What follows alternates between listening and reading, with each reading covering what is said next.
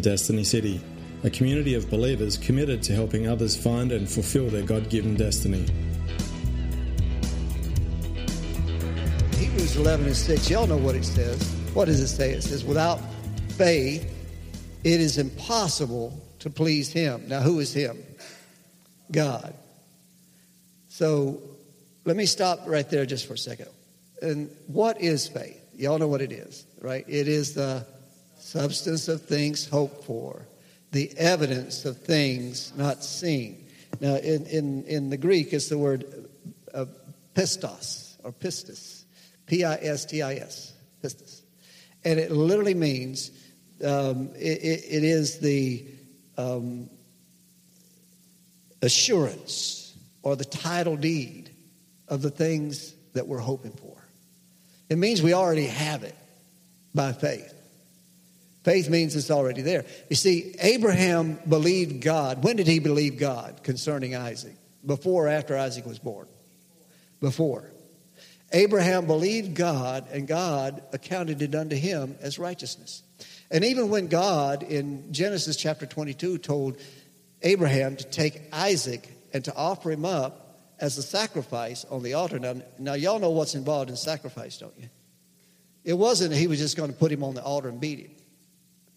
He was going to put him on the altar, put him on wood, tie him down on the altar, drive a knife through his heart, and burn him up.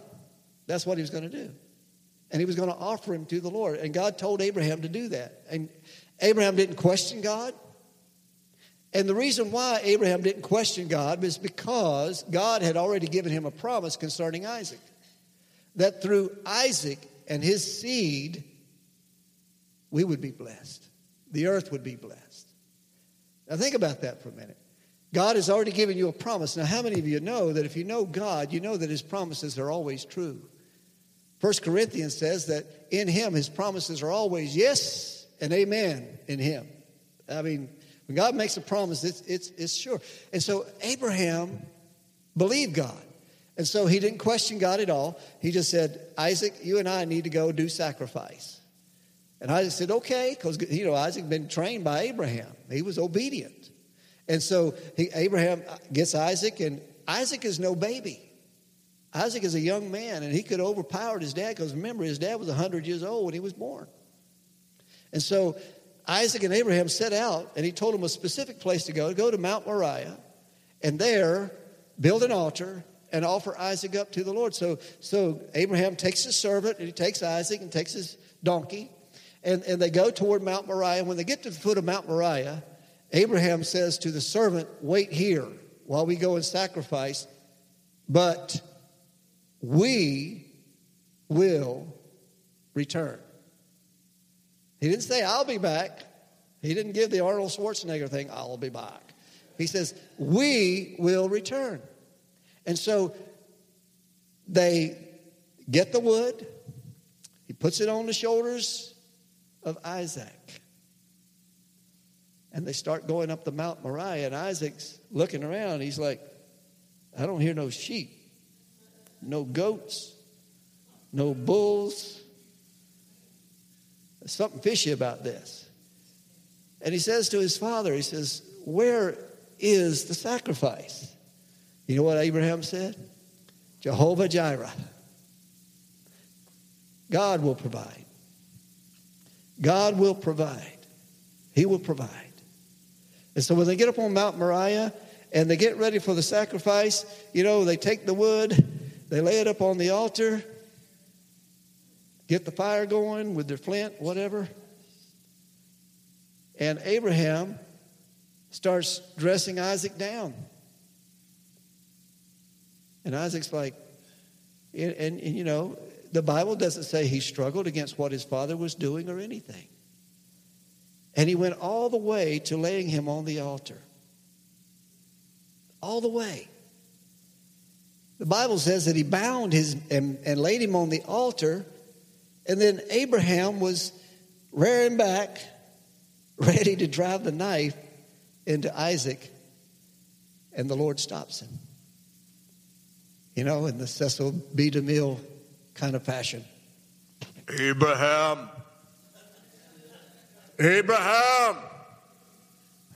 Yes, Lord. Yes, Lord. Stop. Don't do it, for I know now. I know now where your heart is. I know now that you would obey me unconditionally. I know now that you understand who I am. And about that time, Abraham hears a rustling in the bush and a bah, and he goes and looks, and there's a ram caught in the bush. And Abraham brings the ram up, unties Isaac, and says, help me get this thing up on the altar. And they offered the ram before the Lord. God provides. God always provides. Without faith, it's impossible to please him. But he that comes to God must believe that he is. Now, I looked up that word in the Hebrew, boy, and it means a whole lot more than just is. You know, we always say, it is what it is. Well, God's so much more than it just is what it is. When you say that God is, it means that God is everything. He is all sufficient. He just is. Before anything was, he is. And no matter what's going on around you today, he still is. And no matter what tomorrow holds, he still is. And when this world perishes and everything passes away, guess what? He still is. He still is. And I love that scripture in Psalm 91, verse 1, and it says this. It says that he who dwells in the shelter of the Most High shall abide in the shadow of the Almighty. I was speaking to someone about this the other day, and we were talking about how great God is. And that verse in Psalm 8 just came to my mind. Psalm 8, verse 1, it says, O Lord, our Lord, how majestic is thy name in all the earth. Who has displayed thy splendor above the heavens. And in verse 3 it says, when I consider thy heavens, the work of thy fingers, the moon and the stars which thou hast ordained, what is man that thou dost take thought of him? And the Son of Man that thou dost care for him? What is man that God would care about us? When we think about the Almighty. The Almighty. Now think about that. It means, the word all means all. Everything. And mighty means powerful. Mighty Mouse, here to save the day. Some of y'all too young to remember that. Mighty Mouse was a powerful mouse. I mean, he was here before Superman, you know. An awesome mouse. But he was here to save the day. And he had the power to do it because he was Mighty Mouse. But this is mighty God. Almighty means that he has all the power. When we pray, Jesus said to pray like this. Our Father, who art in heaven, hallowed be thy name. Thy kingdom come, thy will be done in earth as it is in heaven. Give us this day our daily bread. And forgive us our trespasses, and we forgive those who trespass against us. And lead us not unto temptation, for thine is the power and the honor and the glory forever and ever. Amen. Thine is the power. And think about the power of God. And think that he holds the world in his hand. My father used to sing a song, and people would just get shouting happy listening to that song. And just the way my dad did it too. But it says, God can hold all the water in the palm of his hand. Wow. Has anybody ever gone deep sea fishing? Or ever spent any time on the ocean? To think about that, that is awesome. That God, the God of all gods, Almighty God, holds the oceans in the palm of his hand. That's how powerful and awesome God is. You know, when Elijah went up on the mountain to hear from the Lord, and God wanted to speak to Elijah, and he called Elijah out to hear from God, and then there was a great earthquake, and the mountains roared and everything else, and there was a volcano, and there was fire and brimstone and all these things. God wasn't even in that. But this great God of power and all still could speak to us in a still small voice. He's almighty. Now listen to this. The word almighty in the Hebrew is the word most high, is Elyon. It means the supreme, lofty one. Not good English, but this is literally what it means. The most highest. The most highest. I mean, he's beyond any other heights. He's beyond anything else. He sits above the circle of the earth, and the earth is his footstool. That's our God. He created all that there is, all that you and I can see with our eye, and beyond all of that, even though the most powerful telescope cannot see all that our God has created. That's how awesome he is. That's almighty. He's omnipotent. He's all powerful. If he's going to do some of the things that we've asked of him, and he is almighty, in saying he is almighty, then we're saying that there's no one greater than he, and that he has the ability to meet our needs. Listen, don't limit God. No matter what you ask of him, don't place any limits on God. Sometimes we act like, God, I just don't have enough credit to get what I need. And we base it on our works and the things that we have done as though we bargain with God and we don't deserve God's goodness and God's grace. Listen, we can't do enough to deserve it.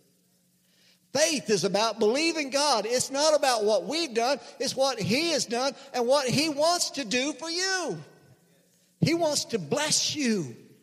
He wants to heal you. He wants to restore you. That's what he wants to do. And he has the ability to do it. Wow. He's all powerful. He's omnipotent. He is the almighty one. He's made all that there is and all that there ever will be. He's omniscient. In other words, he knows everything. He knows everything. There's nothing that God does not know. Isn't that good to know? He knows what you're going through.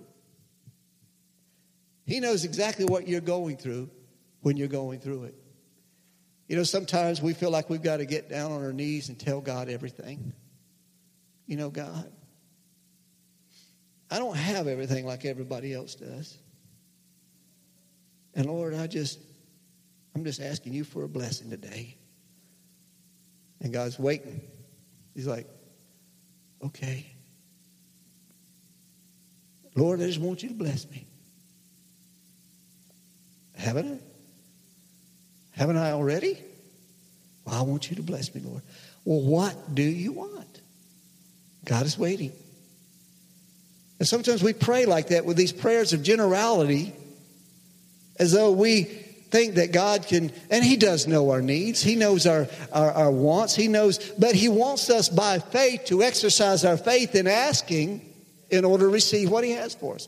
You have not because ye ask not. And when you do ask, you ask so that you heap it on your flesh. There's some things that God won't give us because he knows it'll hurt us. God, I want a bungee cord. Why? So I can go jump off of a bridge over a raging gorge. No. You want that, you'll have to get it yourself.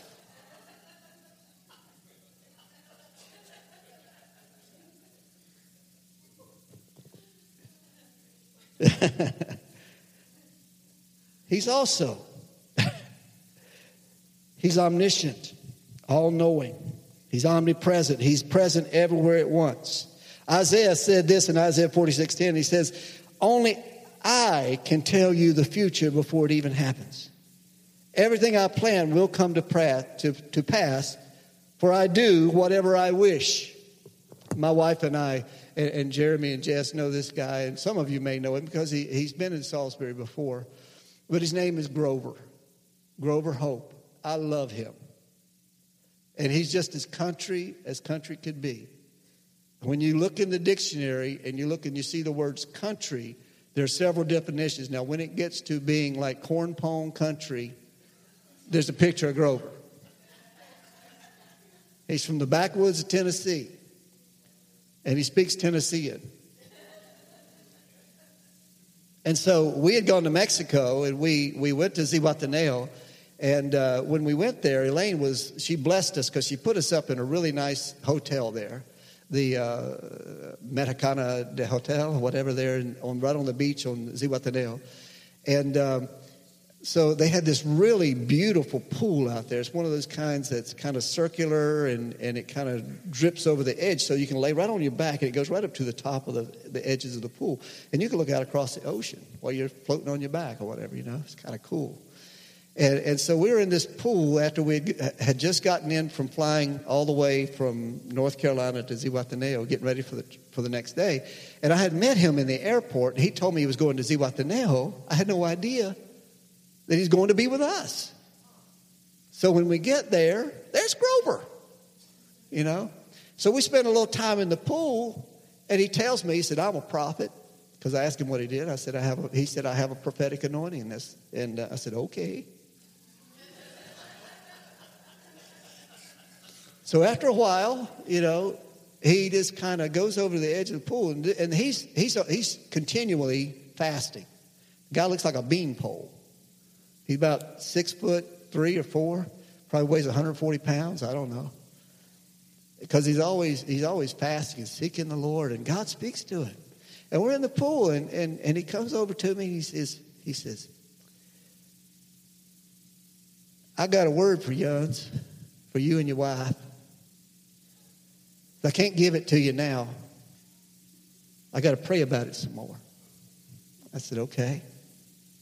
I'm thinking, because I don't know this guy from Adam, And I've had people want to give me words before and all. So the next day we go out and minister. We had a wonderful time of ministry and stuff. And so later that evening we're all tired and hot, because it's like 90-some degrees down there now. And it was so hot. We come back to the hotel. The first thing we wanted to do was get in the pool. So we go back to the pool. We're in the pool. And we're in there about 15 minutes, and Grover comes over to me. He says, I got a word for you and your wife, but I can't give it to you now. I got to pray about it some more. I said, okay. And so this went on all week until the last day. And then he says, I want you to get your wife so I can give you that word now. I prayed it through. I said, okay. So I got my wife and we sat down. And he says, now, the reason I had to pray this through is because there's some hard stuff in it. He says, now, this is concerning things to come. This ain't things that just happen. This isn't like, you're a good man, you're blessed to the Lord, and God's going to use you. He said, that's evident. He said, but these are things that God has specifically shown me. And he began to tell me some things. And man, he read my mail. It's like God knows. And God has spoken to him. And he knew. And God showed him things to come concerning our ministry. Had no idea that these things were going to happen like they did. I could not have even imagined it would happen like it did. But thank God that God knows the end from the beginning. God knew well in advance what was going to happen, and he prepared us for that moment because my wife and I sat to pray it. And when things began to happen, it's like we were surprised but not shocked. You know what I'm saying? And it's just, if we had not had that word from the Lord, I don't know where we would be right now. I might have gotten out of the ministry and gone to selling cars or something. I don't know. But because God had spoken and prepared our hearts, and he knows the end from the beginning, he knows what already is before it happens. And only I can tell you the future before it even happens. Everything I plan will come to pass, for I do whatever I wish. So listen, folks, we don't need to rehash our past to God. Why? He already knows. We don't have to worry about today or what's going to happen today because he already knows. And we don't have to worry about tomorrow because he already knows. He already knows. We can't wrap our mind around it because we don't. But he does. He's all powerful. He's all knowing. But what I love most is that he's ever present. He's omnipresent. He's always with us. He knows exactly what we're going through. And in Psalm 91, getting back to there for just a minute, if you want to go back over there for a second, Psalm 91 verse 2 says that he that dwells in the secret place of dwells in the shelter of the Most High will abide in the shadow of the Almighty. And I will say of the Lord, he is my rock and my shelter and my strength. Because we know who he is and we know that he's always with us, then we know that we have our rock and our shelter and our strength, our fortress, everything that we need in our God, in whom I trust. Do you trust him? Do you trust that he's going to be there tomorrow? Do you trust that he's with you right now? Do you trust him? You see, knowing that I can trust God allows me to go into a place where there wasn't even a church 8 years ago where people were being beheaded because they were Christians. Their houses were being burned down. And just a couple of months ago, there were a couple of houses burned in the city where we are going. Does that frighten me? No. Why? Because he's my refuge and my fortress, my strength, my God in whom I trust. I trust him explicitly. If God tells me to do it, I will do it. We have some wonderful friends, and I can't even tell you their names because you wouldn't know anyway. But they minister in the Middle East. They go incognito as professionals. He's a very brilliant man, very powerful man of God, but he has a trade. And they go into the Middle Eastern countries, and we don't even know where they are. They can't tell anybody where they are because if they did, it could put their lives in jeopardy. And what they used to do, they used to train Mexican nationals and send them over to these countries. Well, they trained so many of the Mexican nationals who went with a one-way ticket because they knew they were probably not coming back. But the thing about the Mexican nationals going into those countries is they're dark-skinned like they are, and they learn the language. They can just kind of mix in with the ebb and flow of daily life. And they trained all these young people who willingly wanted to go to these Middle Eastern countries and to Muslim countries and to preach the gospel and to plant churches. And they trained so many of them that they needed leadership. They needed someone there. So both of them have moved to that country. And the reason they do it is because God has called them to and because they trust him. You see, when we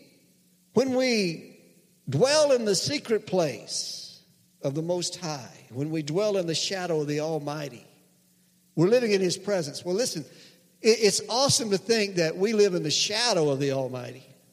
It's more awesome to think that he constantly shadows us because he lives inside of us in the person of the Holy Spirit.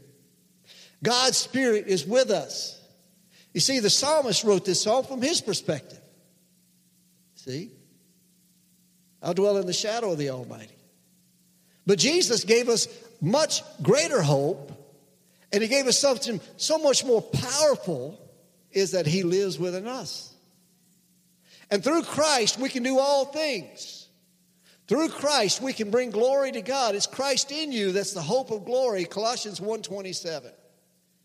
Through him, we can do everything. And he has given us authority, and he's given us power to do whatever he has called us to do.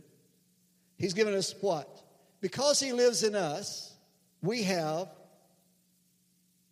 come on now, help me out. We have mighty mouse. We have power. We have might inside of us. Greater is he that is in you than he that's in the world. We get a hold of that, it changes our life. It changes our perspective. It changes everything because we realize that God has not only called us, but he has anointed us. He has given us an unction of the Spirit. He has put himself inside of us, and he has not only filled us with his power, he has given us his presence, but he also gives us his purposes. We do the purposes of God. Listen, Romans 8:28 was written with this perspective in mind. You know, I've heard people say, you know, somebody has something horrible to happen and we just write it off as, well, all things work together for good. No, they don't. Thank you. That's God's amen. All things don't work together for good, except for those who love the Lord and who are the called according to his purposes. When we are in the ebb and flow of God's purpose for our lives, everything works out for us. I don't care what it is. You know, it's like my good friend Johnny Jernigan said one time, if we're out witnessing and somebody don't like what we're saying and they beat us up, God will heal us. If they kill us, we go to heaven. Either way, we win and we bring glory to God. What's wrong with that? Why are we so afraid to work in the purposes of God? Listen to this, though. Romans 8:26 says that when we, sometimes we don't know how to pray as we ought, but the Holy Spirit helps us in our weakness when we don't know how to pray. How? With groanings and utterings that we don't understand. We don't understand what we're praying sometimes, and we pray in the Holy Spirit, we pray in the Holy Ghost. God begins to do something. And it says that he helps us in our weaknesses. And then in Romans 8:28 it says, for all things work together for the good of those who love the Lord, who are the called according to his purpose. So we see how in the ebb and flow of God and the things he's doing in his Spirit, he makes all things work together for the good of those who love him. Yes, indeed. Hallelujah. She got a new phone.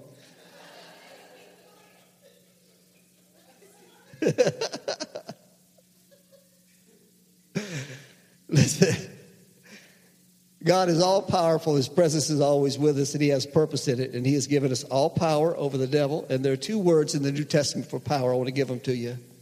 One of them is exousia. It's authority. It's power to exercise control over. We have control over certain things. We have authority. You know, when my boys were little, I had control over them, not so much now. But I had a right to because, there was a place in their life where I needed that authority over them. I'm no longer their authority over them. To some extent, I am because they respect me, they love me. But they have their own authority. God has established them and given them authority over their homes. But we have all authority over us, and the divine authority is God himself. But Jesus said, God has given me all authority. Now, in the fact that God has given him all authority, and the fact that Christ lives within us also gives us all authority. Over what? Over the devil. Over the powers of the enemy. We have authority. We don't have to be scared of no ghost. We don't have to be afraid of the devil. We have authority over the devil. I love the story about Martin Luther being awakened in the middle of the night one time. He heard a rattle, a ruckus downstairs, and it says that he gets up and he lights his candle. Of course, they didn't have electric lights in those days. And he starts down the hallway of his house, and he starts down the steps, and halfway down the steps, he meets the devil face to face. He looks down and sees the devil. Says, "Oh, Mr. Devil, it's just you." Turns around and goes back up. Goes back to his room, blows out the candle, goes back to sleep. See, we don't have to be concerned so much about the power of the devil because we have power over him. The concern is when we yield the power that we have and give it to the devil. You see, the enemy operates in the realm of the Spirit, the same that God operates in the Spirit. The Bible says that God is a spirit, and they that worship him must worship him in spirit and in truth. Now, what is a spirit? Come on, y'all. I ain't afraid of no ghosts. A spirit is a being without a body. It's in another realm that we can't see. And that's how the enemy operates, is in the realm of the spirit, the same as God. But evil spirits. Evil spirits are very real, and they're very much at work if we allow them to be. But the only way that evil spirits have to express themselves is through those that would yield themselves to them. They need a body in order to exercise their authority. And when they get control of a person, they make a person do things they normally would not do. Just like the demoniac that was at the tombs, when Jesus was ministering, and he came to a certain place and there were demoniacs in the tombs that came out, and he was cutting himself and they couldn't chain him down. And he was so full of demons that when Jesus saw him, Jesus was getting ready to cast the demons out of the man. He says, how about casting us into the pigs? And there were about 2,000 pigs there that this herder had there. And so Jesus commanded them to come out, and they jumped into the pigs, and the pigs run down, and they couldn't stand the presence of the evil spirits, and they ran into the water and committed suicide. Now, obviously, that's what was going on with the man when he was cutting himself. You see how those spirits operate and they work. When kids go to cutting themselves, we need to do some casting out of devils, is what we need to do. We need to take authority over that, because you and I have authority over it. When people begin to act out, we need to take authority over those things. You and I have authority in our homes. We need to take authority over things. We don't allow things to happen. We don't allow things to go on. We don't run from the ghost. We cast them out. Take authority over them. You have that authority, because all power, Jesus said, is given unto me. If I give it and I give it to you, go ye therefore to all the world and preach the gospel. Make disciples of all nations, baptizing them in the name of the Father, the Son, and the Holy Spirit. And lo, I am with you always, even unto the end of the age, he said. Jesus also said in Luke chapter 19 and verse 10, his power, behold, I have given you power, exousia, to tread upon serpents and scorpions, and over all the power. There's another word.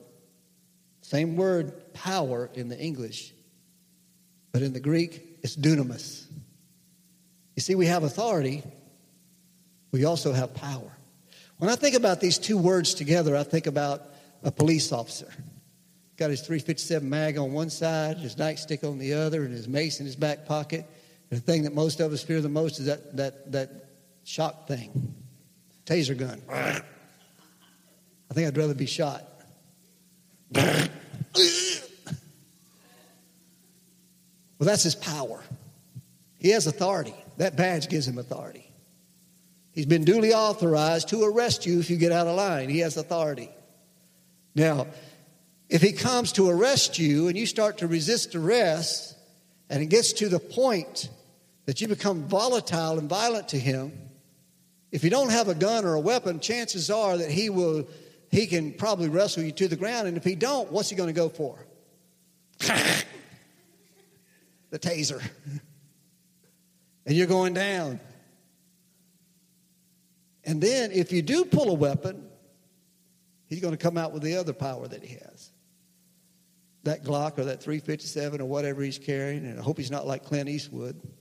44 mag. Power. But he's given us power. Dynamic power. This is from the same word that in the Latin we get the word dynamite. Explosive, dynamic power. This is what God has given us. Remember what Jesus said, as he was leaving and ascending into heaven in Acts chapter 1 verse 8. He says, and you shall receive dunamis. You shall receive power after the Holy Ghost has come upon you. You shall be witnesses unto me in Judea and Jerusalem and Judea and Samaria and even unto the uttermost parts of the earth. He's given us power. And he's given us authority. We have both. Exousia and dunamis. Luke 24:49, Jesus told his disciples, he says, this is right after the resurrection. He says, I'm sending the promise of my Father upon you, which is the Holy Spirit. But you are to stay into the city until you're clothed with dunamis, power from on high. So he's come to live inside of us and to fulfill his purposes with us working in harmony with his will. So the purpose of God is this. Now, when God sent Jesus to die on a cross, what was his purpose? To save us. He came to seek and to save that which was lost. What is our purpose? It's the same as his. To seek and to bring the gospel of salvation to that which is lost. Now, Paul said in Romans 16:1, for I am not ashamed of the gospel of Christ, for it is the power. And that word is dunamis. It is the power of God unto salvation to the Jew first and also to the Greek. He came to give us power, and he has given us the power and the anointing of the Holy Spirit. We have the authority of God's word. This is our badge, and it's also our sword. Amen. This is our badge, and this is our sword against the enemy, because within this thing here is all the power that you need. You got the power of the word of God. When Jesus was tempted of the devil, what did he use to overcome the enemy? It is written. It is written. He's given us the same authority and the same power through his word. We can speak the word of God over our lives for our healing, for our finances, for our families, for our daily lives. I love to load myself up with scripture every day and just go out shooting it.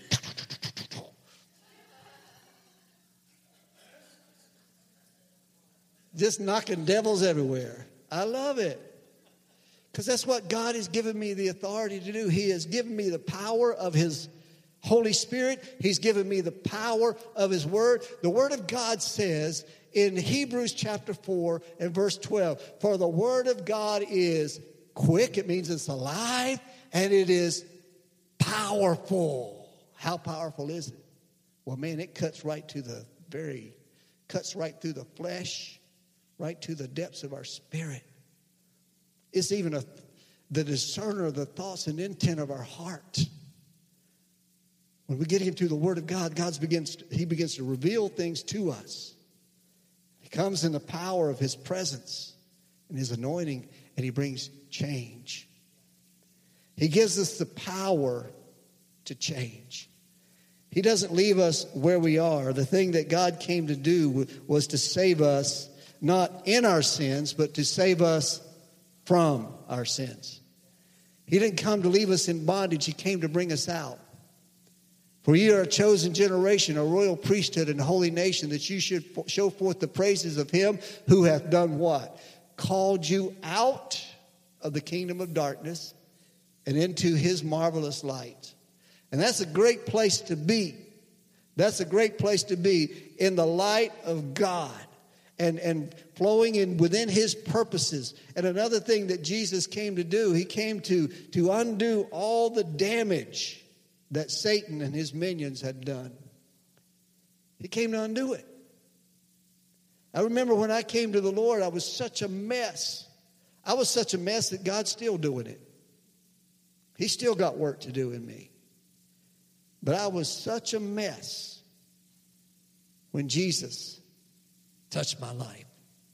But immediately, you know what he did? He washed me. My sins are gone. He broke the chains of Satan off my life. He couldn't control me anymore. And he gave me purpose. He gave me purpose.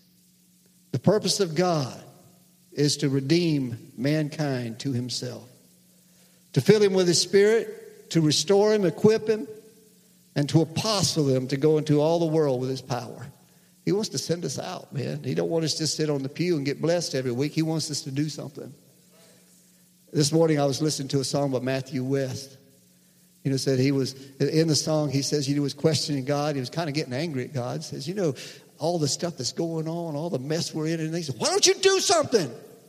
And then the song stops and he said, I did. I created you. I created you. Go do something. Don't just gripe about the way things are. Make a difference. Go do something. The God of all authority, the God of all power has anointed you. And he has placed his spirit inside of you so that his presence is going with you at all times. He's given you the power of his word, which is a sword that cuts right to the depths of our soul and our spirit, as is a discerner of the thoughts and intent of the heart. And he's given us a purpose to make change, to allow him to change our life. That's not just the purpose of God. That happens the moment you are born again of the Spirit. You become a new creation in Christ Jesus.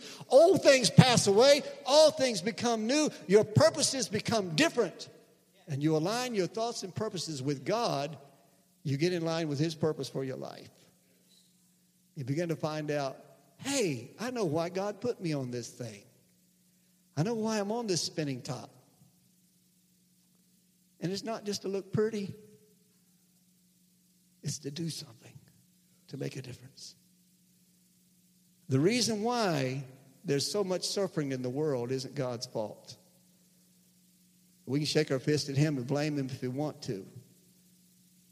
But the problem is not God, it's us, that we don't flow with his purposes, with his power, with his anointing, and fulfill what he's called us to do. So the question is today, are we going to sit back and say, Lord, why don't you do something? Are we going to realize that God has called us to flow within his purposes and do something? I'm committed. I've told you before, I'm all in. There's no going back. I got nothing to go back to. I've killed the oxen and I burned the plow like Elisha. I got nothing to go back to. So it's full steam ahead in what God has for us. I'm going to tell you something else. Jesus is coming soon. We don't have a lot of time to work, but Jesus said, now's the time to work, for night cometh when no man can work. Pray ye therefore the Lord of the harvest that he would send forth laborers into his field. And you know what happens when we begin to pray that prayer? God says, okay, let's see now. Who will go? Just like Isaiah. Who will go? And Isaiah said, I'll go. Send me. Because he wanted to fulfill God's purpose. One last verse and I'm done.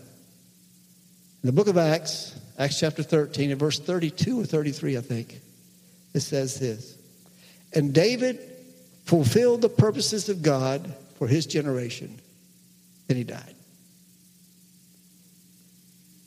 That don't say much there, but it says a lot here when you think about it.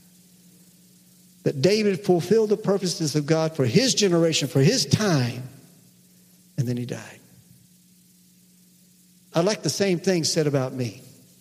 I can't do anything about tomorrow, and there's nothing I can do about yesterday. But while I'm alive, while I'm living today, there's a lot of things I can do. And I want to be about my Father's business. I want to do what God has called me to do. What about you? What about you? The Bible says, whatsoever your hand finds to do, do that with all your might. It also says in 1 Corinthians 15:58, that whatever you do in word or deed, do it as unto the Lord, knowing this, that your labor in the Lord is not in vain. Whatever you do for him is accounted for. As long as you do it with him, you'll accomplish more. If you try to do it within yourself, you're going to fall flat on your face. But if you do it in the power of the Holy Spirit, just walking in complete confidence and trust in his almighty power, walking in his presence, knowing he said, I'll never leave you nor forsake you. You can do whatever he tells you to do. That's a big challenge, isn't it? And I hope that's a challenging word for you. I hope you got a hold of this today. I hope that it's touched your heart. I hope it's inspired you. Hope it's caused you to want to do some soul searching while we're on this fast, while your spirit is sensitive to the things of God. While he's talking, you're listening and getting a hold of what God has for you. We're getting ready to ratchet it up. Go to another level in the things of God. In our personal lives, in our corporate lives as a church, things are getting ready to happen. So we just got to be ready. Amen. Would you stand with me?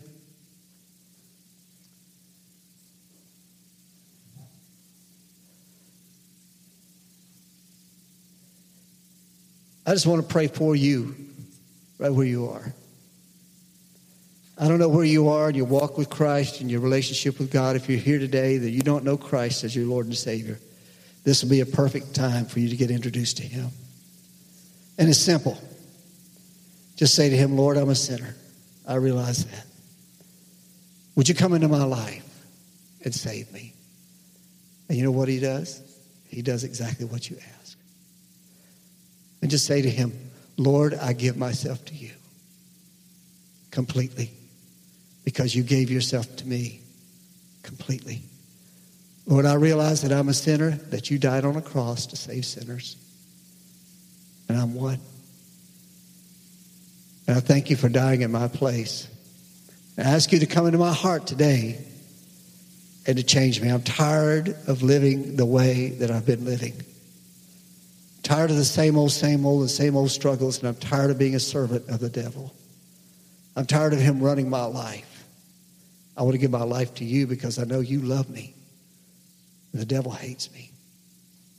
I want to serve along with you, Lord, and fulfill your purposes for my life. Now, for those of you who are strong in your faith this morning, or maybe you're struggling in your faith, and you want to go deeper into things of God, but there have been some things holding you back. What's been holding you back is not God. It's your choices and your desires. And you want to go deeper in the things of God, there are going to be some things that you're going to have to give up. Because if you continue to control things in your life, you're not yielding full control to Him. But the moment you yield full control to Him, things change. You begin to desire what God wants more than anything else. And you begin to flow within the flow of God's purposes, God's desire, God's design for your life that will bring you to your destiny in Him. So let's pray to that end. Lord, and I call you Lord, because I am Lord. You've been listening to Destiny City, a community of believers committed to helping others find and fulfill their God-given destiny. For more information, visit us online at destinycity.org.